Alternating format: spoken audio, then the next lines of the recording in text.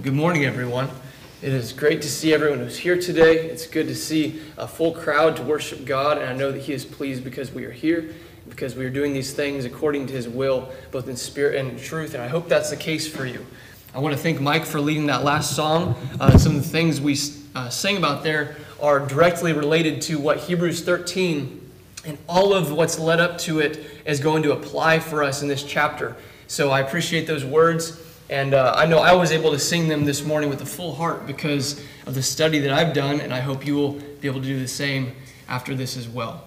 It's good to see everyone. Glad to see our visitors here. Good to see Chris and Kristen here. So looking forward to this study in Hebrews chapter 13. If you were just here passing through, we have, or maybe you haven't been here for the whole study, every month over the last year during my study, I've covered a chapter or half a chapter of Hebrews, and we are finally coming to the final chapter, the end of this book, this letter written to the Hebrew Christians.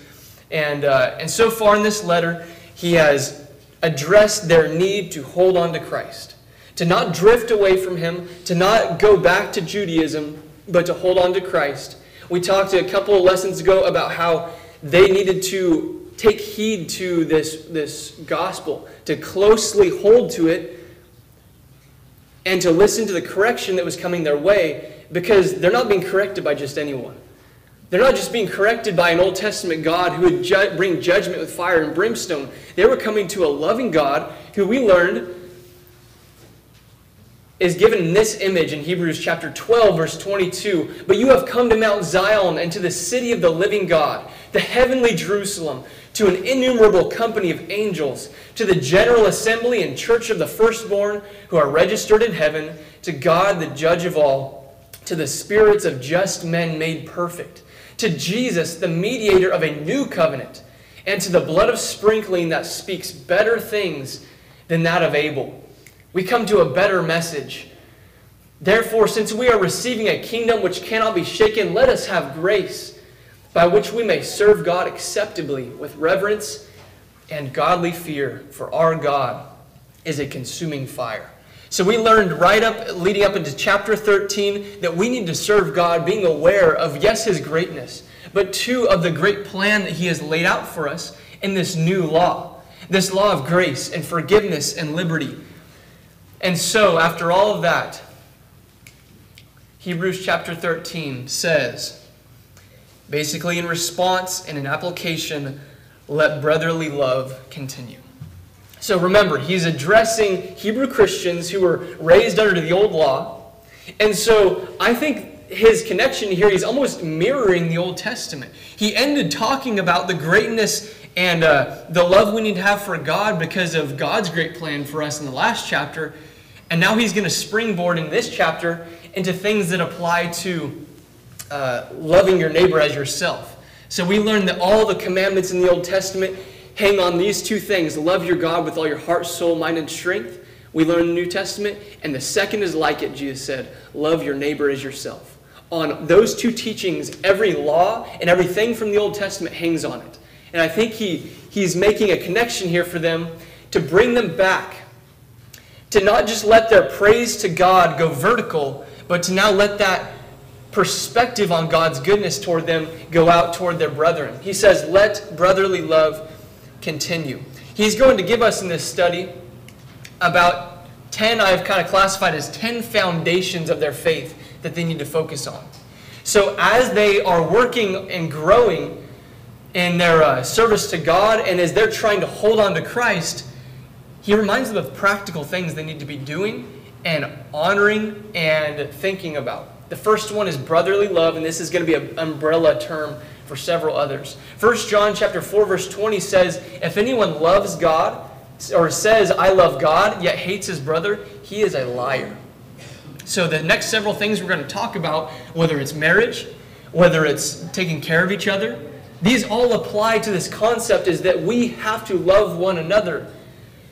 In our study in Thessalonians, we talked about how one day we're all going to be united together in heaven. Why do we think, or why do sometimes we think we don't need to get along here? We are going to spend eternity, Lord willing, with God together. We need to show love toward our brethren now. Verse 2, this is kind of an extension of that point. Do not forget to entertain strangers, for by doing so, some have unwittingly entertained angels. So I believe as he addresses these next couple comments, these strangers, and as he shows next, I believe he's referencing specifically Christians.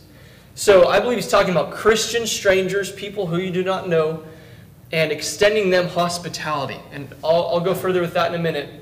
But he says, for by doing so, some have unwittingly entertained angels. And Frank repeats this a lot, so I'm going to say it just like he said it. I believe the application of this is that we never know the long-lasting and the unexpected effects of what hospitality towards others, and specifically strangers, can bring. Now, we don't have any New Testament accounts like people being visited by angels in this way, but we do hear about several in the Old Testament, with Moses in Genesis chapter 18 and with Lot in Genesis chapter 19, where these people thought they were just showing hospitality to these passerbys, and it turned out, after all, these were angels that they had in their homes. These were angels that they were taking care of. And so we never know, I think the big point is, we never know what comes from good hospitality from anyone we might show it to. So as I said, I believe this is speaking of brothers and sisters in the faith specifically. So my mind goes to people who might pass by that we have no clue, we don't know anything about. But I also think this applies to people who are in this congregation. There are people in this room who are stranger to you, possibly. You might not know much about someone who is in this room. You might not know, or maybe you don't care that much about them yet. It is our responsibility to show love, and to entertain means to show hospitality, to invest time in, and to take care of others. And so if there are people in this room, I encourage you, and I will make it my own goal, get to know people who are in this room. Take care of each other in this room, as well as people who you might not know who are Christians passing by. But as I was studying this, I never want to classify away our responsibility to serve others. And as I was thinking about this, I was reminded of what Jesus said in Luke chapter 10. I don't have these verses on the board because it was really a last-minute addition that I just couldn't leave out.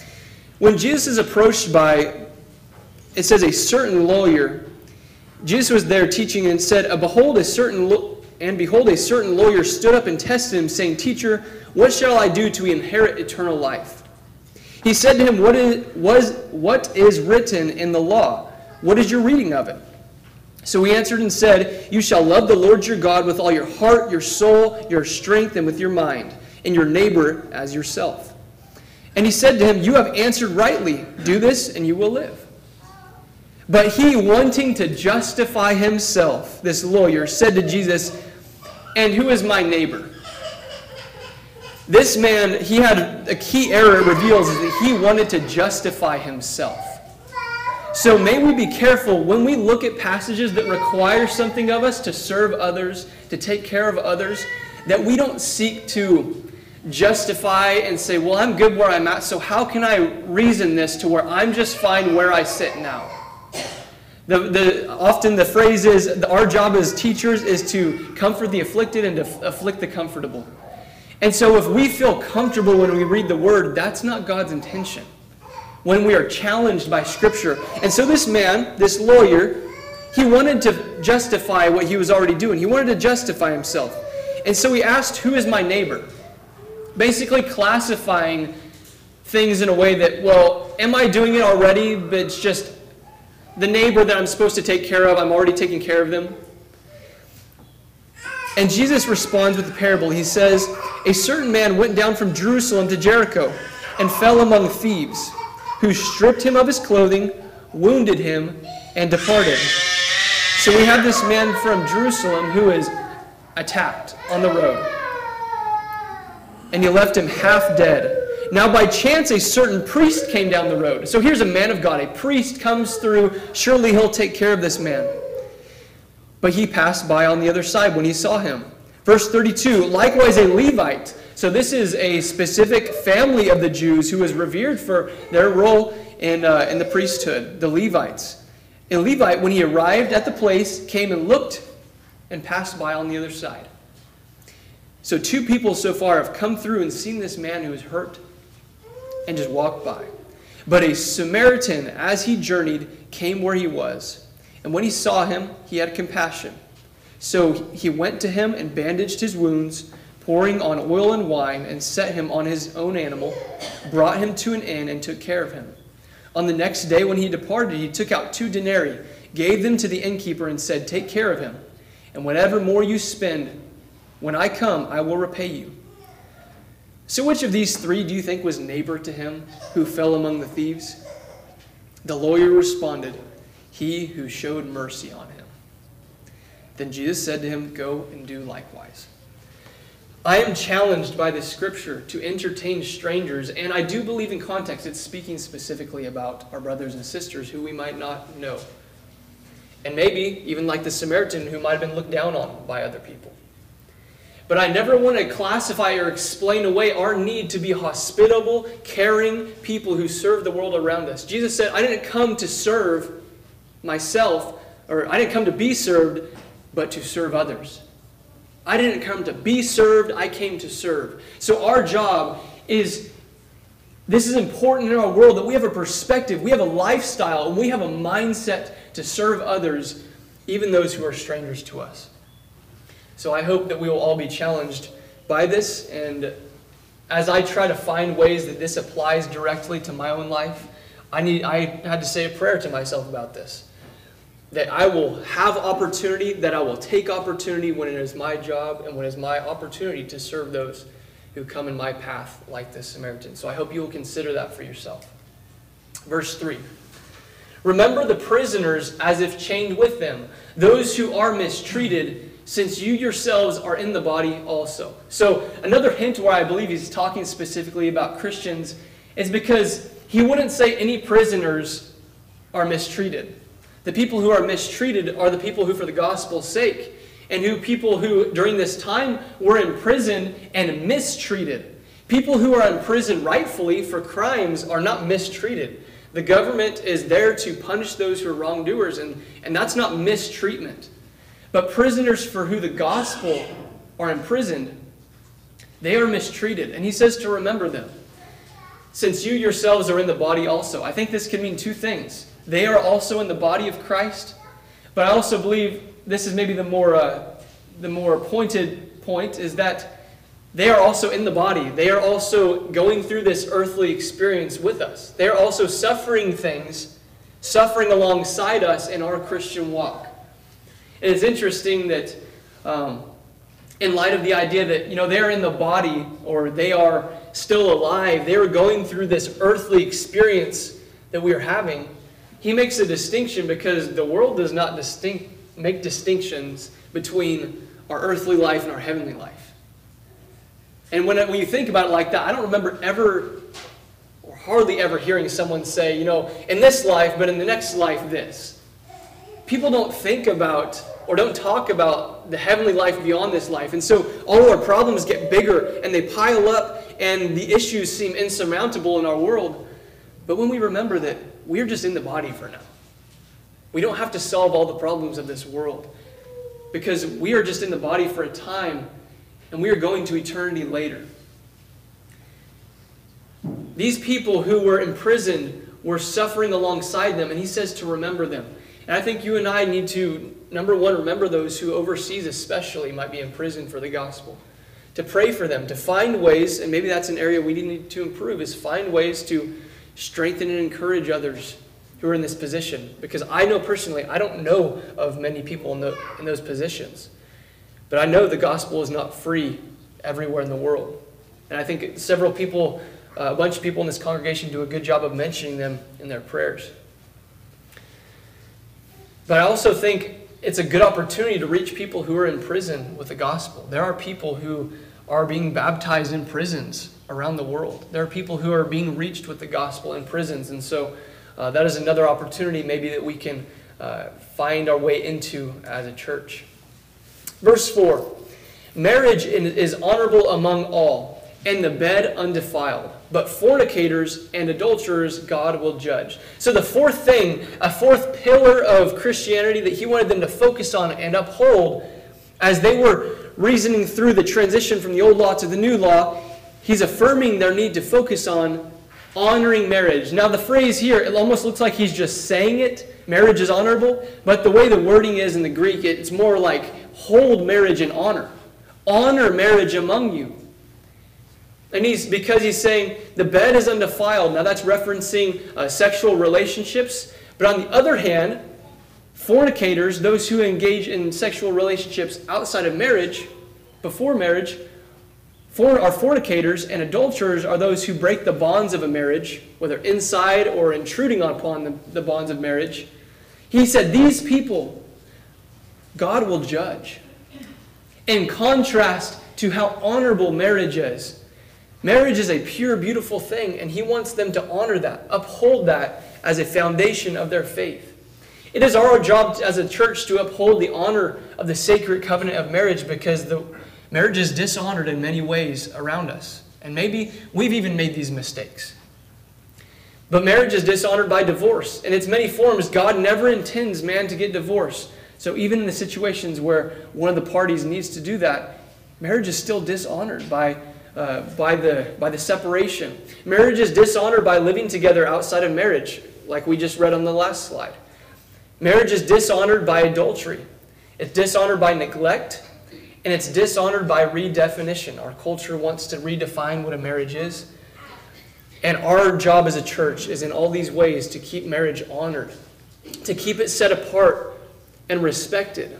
And even if you're not someone who is able to enjoy the benefits of a strong marriage or a marriage at all, we can still hold it in honor, and we can still respect it and defend the position that it holds in the world and in our lives. Verse 5, let your conduct be without covetousness. So the fifth kind of foundation he's teaching, be content with such things as you have. So these two are opposites. To covet another's goods is to want something that someone else has, and to have it as your conduct is to almost be, that's what you're about. The commentators I was reading about were talking about how this is a life's motivation to get gain and to get things. And coveting can often be that someone else has. But instead of that, don't seek for all these treasures in life and for focusing on the earthly things, but be content with such things as you have. Be content with such things as you have. That doesn't mean you don't work hard to make improvements in your life. That doesn't mean you don't go to school if you want to get a better job. It doesn't mean you don't try to advance and work hard hours for your family or for whoever it is. But in the middle of that, we have to fight to keep contentment. We have to fight to keep our minds in a place that at the end of the day, I am thankful and at peace with what I have. Because I can live, I can budget within the means that God has given me. Be content with such things as you have. Because, he says, for he himself has said. He himself is capitalized. That's not the writer, that's not Paul. God himself has said, I will never leave you, nor forsake you. Do we have sufficiency in Christ? Do we have sufficiency in our God to trust that he will never leave us or forsake us? Darren prayed, God's not always going to give us this perfect life, this bed of roses. But he has promised to never leave us or let us be forsaken. May we remember that as we strive for contentment, to take our contentment from God. The writer wants them to remember that as they change and as the danger of leaving Christ grows, they must know it is not Jesus who changes. He's going to speak on this a little more in just a minute. But this passage, I will never leave you nor forsake you, is a quote. The Hebrew writer keeps taking them back to the Old Testament from Deuteronomy 31, verse 6. Be strong and of good courage. As Joshua was the one taking leadership in this situation, he was told to be strong and of good courage, to not be afraid. Do not fear nor be afraid of them, for the Lord your God, he is the one who goes with you. He will not leave you nor forsake you. That promise is carried on throughout generations. So we may boldly say, so in response to that, we may boldly say, "The Lord is my helper. I will not fear. What can man do to me?" There is a peace that passes understanding, the writer says, that comes from knowing that you have God on your side, that comes from knowing the Lord is my helper. And as things get tough and as you need to reach out to something for help, who is your helper? Is the Lord your helper? Because in that case, what can man really do to me? What can anybody do to me if God is my helper? This comes from Psalm 118. Verse 1 says, "Oh, give thanks to the Lord, for He is good, for His mercy endures forever.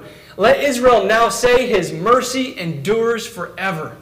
Let the house of Aaron now say, His mercy endures forever. Let those who fear the Lord now say, His mercy endures forever. I called on the Lord in distress. The Lord answered me and set me in a broad place." Oftentimes, David is described as in a cave and hiding and in secrecy, afraid of the things that were around him. But he says here, "The Lord has answered me and set me in a broad place," a place of peace and openness. "The Lord is on my side. I will not fear." Here's the quote, "What can man do to me?" Verse 7 says, "Remember those who rule over you, who have spoken the word of God to you, whose faith follow, considering the outcome of your conduct." Okay, so let's break this down. Those who rule over you. He classifies this, how do you know whether this is the government or how do you know this is, who's he talking about? He says those who have spoken the word of God to you. That is the religious leaders or the congregational leaders. So in every congregation, we have autonomous leadership. And we have others, maybe from other congregations, that have taught us God's word. And he says to remember them, who have spoken the word of God to you. He said, whose faith follow. Follow their faith. And specifically for the Jews, follow their faith in making this transition from the old law to the new law. That took a big jump of faith for them, considering the outcome of their conduct. This is an important part. The Bible says, by their fruits, leaders' fruits, we shall know them. So if leaders have fruits that are evil, we will know that by their fruits. If their works are evil, we will know that by their fruits. But consider the outcome of people's conduct before you follow or before you imitate them as they seek to imitate Christ. Verse 8, in light of this, Jesus Christ is the same yesterday, today, and forever. No matter what the people who have led you have done, Jesus Christ is the same yesterday, today, and forever. And he's going to say, do not be carried about with various and strange doctrines. So things that may change, and for these Jews specifically, their devotion was changing. And our devotion may change. Our confidence may change. Our perception of God, our perception of His ways, our perception of our responsibility, our whole worldview can change. Our bravery in standing for truth might change. And specifically, he's going to say next, the things others teach may change. The doctrines other people try to introduce into the church may change. But Jesus is the same yesterday, today, and forever. We can have hope in the fact that Jesus is unchanging. Jesus will never change. Verse 9, do not be carried about with various and strange doctrines. There's a lot of things, even from the early church, we started to read in Thessalonians in our afternoon study, that they started to change things early on. It was already brewing from the time the church was set up. We learned that the whole point that we need to take away from that is we have to love the truth. Those who do not love the truth will exchange it for a lie. If we do not individually love truth, we will be susceptible and we will contribute to leaving the truth. Don't be carried about with various and strange doctrines. The antidote is to love truth above anything any man might say. For it is good that the heart be established by grace, not with foods which have not been profited those who have been occupied with them. So specifically to these Jews, they were likely facing some kind of hybrid laws or some kind of go back to the Old Testament sacrifices or systems or holy days. They were trying to draw them back into Judaism. These foods, these sacrifices, and these offerings. He says, don't be drawn away into different doctrines like that, because these foods have no profit for those people. It's not doing them any good. He says he wants them to instead have their hearts established by grace. Grace has a powerful way, and God's grace through the blood of Jesus has a powerful way of establishing our hearts if we will let it. But it's easy to see here that people often don't let grace establish their hearts. We have trouble as humans letting grace establish our hearts. May we focus on letting grace settle and comfort and strengthen our hearts and dwell on that. Dwell on the grace of God that passes understanding, that gives us peace. And the grace of God that would make a sacrifice for us, that we don't have to live in continual sacrifice for ourselves like the Old Testament, but that we would rely on the grace given through Jesus Christ and his sacrifice for us. These things did not profit those who have been occupied with them. We have an altar. We as Christians have an altar from which those who serve the tabernacle have no right to eat. So if there are people who are offering sacrifices on an altar during the Old Testament, or then during this transition, there's Jews offering sacrifices on an altar. We have an altar for which those who serve at those tabernacles doing those sacrifices still, they have no right to eat. They have no right to enjoy the blessings of Jesus and his sacrifice if they're going to hold on to the Old Testament sacrifices and those systems. We have an altar. He's trying to separate them and show them that we have something to replace what they're missing. They are missing those things that they believed were right in the Old Testament. There's no sacrifice. What do I do? He says we have an altar. For the bodies of those animals, those Old Testament sacrifices they're trying to continue, those bodies whose blood is brought into the sanctuary, so the blood of an animal, when the animal was killed, they would bring its blood into the sanctuary to do their services in the temple.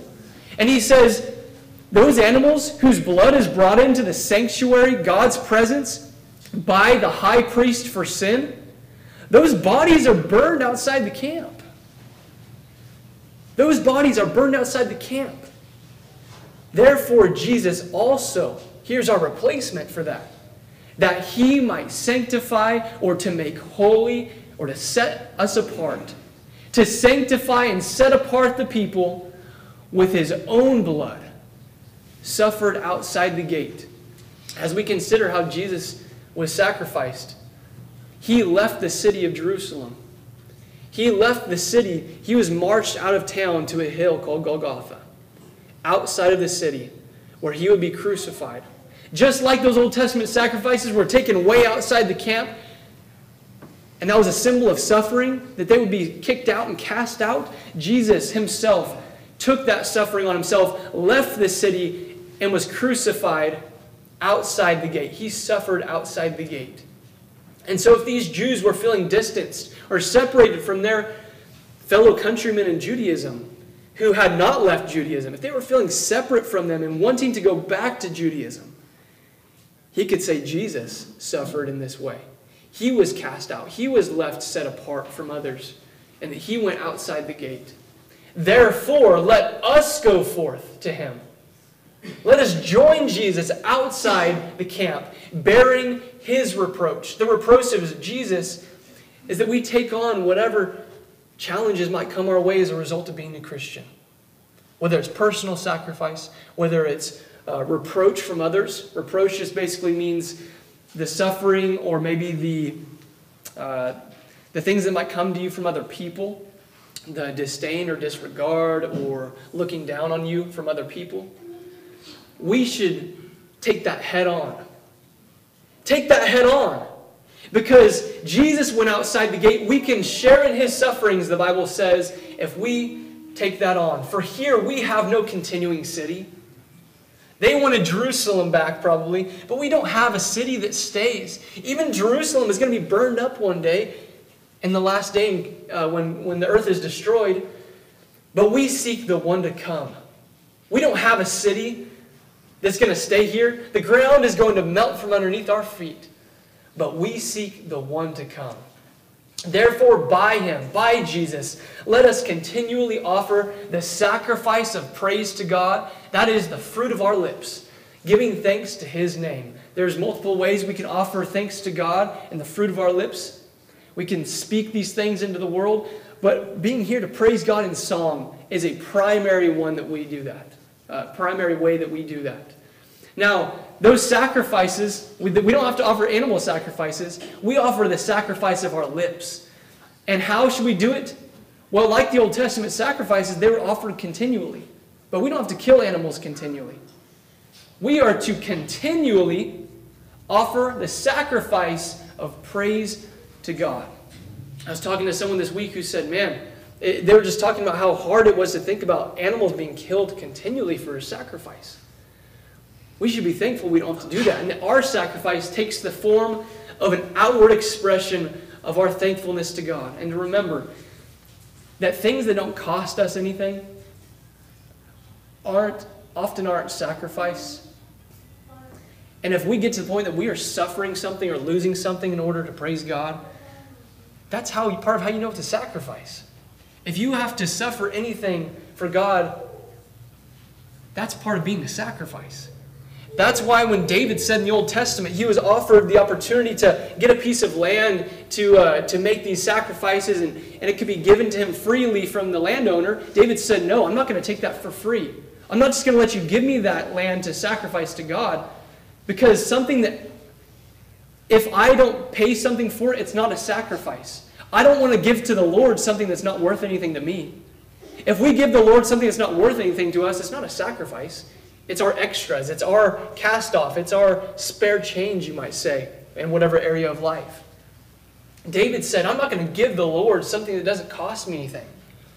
I know that I can serve God with something that costs me something, and that is a pleasing sacrifice to God. And on the note of using our lips to praise God, I came across this quote. It says, loving hearts must speak. What would you think of a husband who never felt any impulse to tell his wife that she was dear to him? Or a mother who never found it needful to unpack her heart of its tenderness, even in perhaps the inarticulate croonings over the little child that she presses to her heart?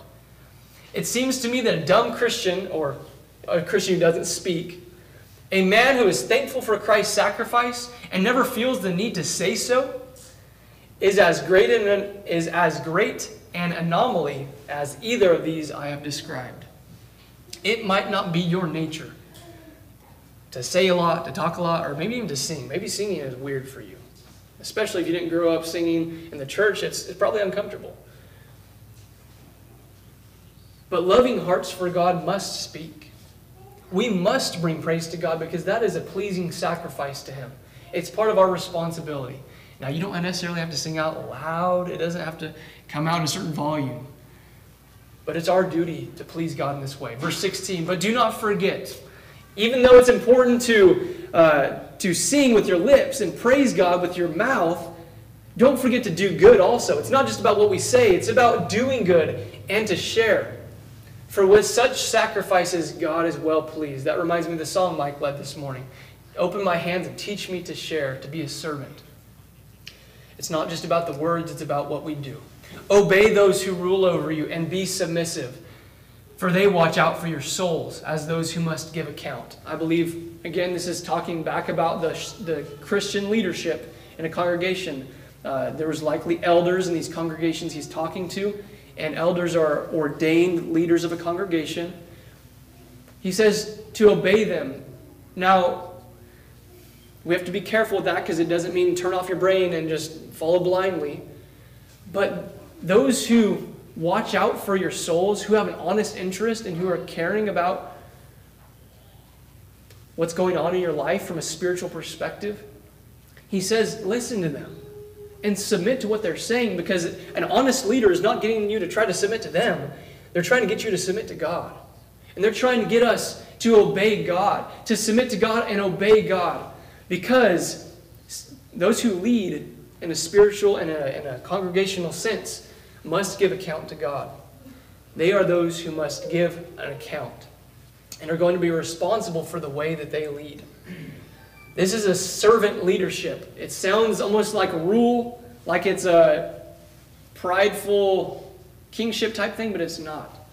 The whole role of of an elder in a congregation is to be a servant leader, a shepherd, and to lead by example and not as some person who wants the power. But that's what we do. We submit to one another. That's what love is, especially for those who lead for a spiritual purpose. Let them do so. Let them lead with joy and not with grief, for that would be unprofitable for you.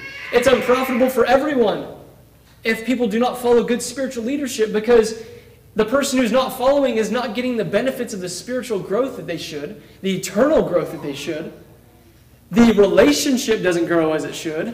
And on top of that, it's unprofitable for the leaders, because the leaders want things to go smooth. They want growth to happen. All leaders who have a sincere heart want it for the best of all involved. It's not profitable for people to disregard good spiritual leadership for anyone involved. Verse 18, pray for us, the writer says, for we are confident that we have a good conscience, in all things desiring to live honorably. We're doing our best. Please pray for us, he says. But I especially urge you to do this, that I may be restored to you the sooner. The writer here wanted to get back to the Hebrew Christians, and he wanted them to pray for him just so that specifically he could get back to them and be with them and help them again. So far we've gotten these 9-ish foundations. He's told them to love their fellow Christians, to love their brother, to show hospitality to strangers, to remember the prisoners or those who suffer, to honor marriage, to be content and not covetous, to respect and follow leadership, to hold on to truth, and to establish their hearts with grace, and finally to offer praise to God with thankfulness. And now we're going to finish the letter. Now may the God of peace, who brought up our Lord Jesus from the dead. So he's ending his letter by giving them the assurance that this is a God of peace that is coming to them. Who brought up our Lord Jesus from the dead.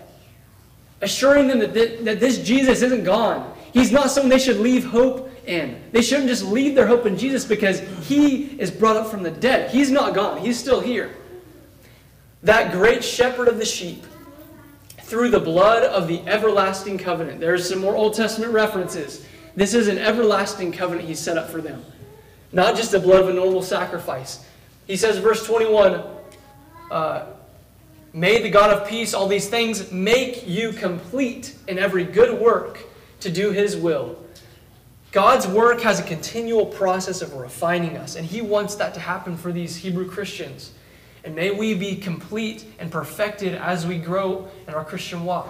In every good work to do his will, working in you what is well-pleasing in his sight through Jesus Christ, to whom be glory forever and ever. Amen. God wants to work in you. He could have done anything he wanted. He could have intervened every second of this world to where things happen the exact way he intended them to happen, but he didn't do that. He chose to let you have choice in how you would let him work in you and how I will let him work in me. What is well-pleasing in his sight.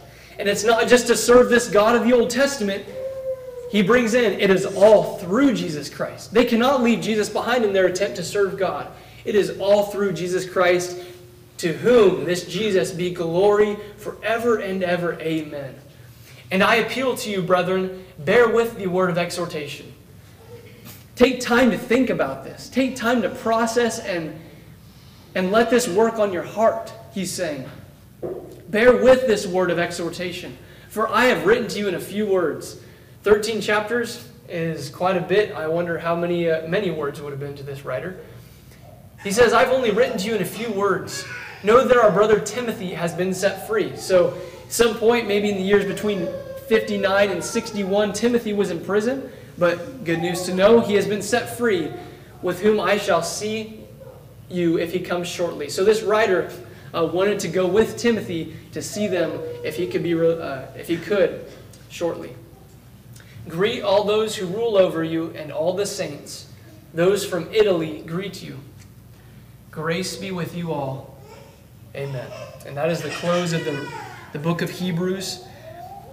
And he wanted these Christians, these Hebrew Christians, to remember that the God of grace was still with them. That they need to hold on to their faith and grow and not slip in their faith.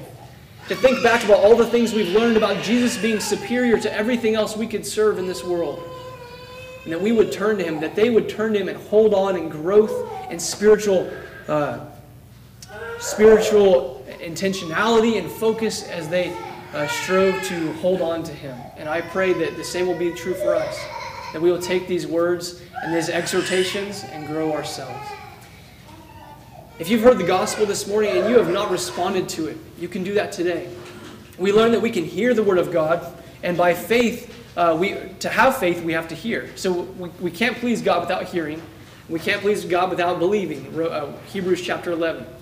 And so in that believing, we're supposed to respond in a true faith, to confess that Jesus Christ is the Son of God, to change our past life, to repent of who we used to be, to follow God in a new life. And we can be baptized for the remission of our sins. If you haven't started that walk today, you can. You can be added to the church. You can join this walk. This General Assembly and Church of the Firstborn he's talking about being added to is wonderful, and we can start that today. But if you've already done that and you need to make something right, or you need the prayers of the brethren, we are a family. We are happy to take care of that with you and help you while we stand and while we sing. We thank you for listening to our podcast put on by the Church of Christ at 2215 Plans Road in Bakersfield. If you would like any additional information, or you would like to receive a free Bible correspondence course by mail, please email us at info@churchofchristbakersfield.com. Our service times are Sundays at 10:30 a.m. and 5 p.m., and Wednesdays at 7:30 p.m. Please make plans to join us. We would love for you to be our honored guest.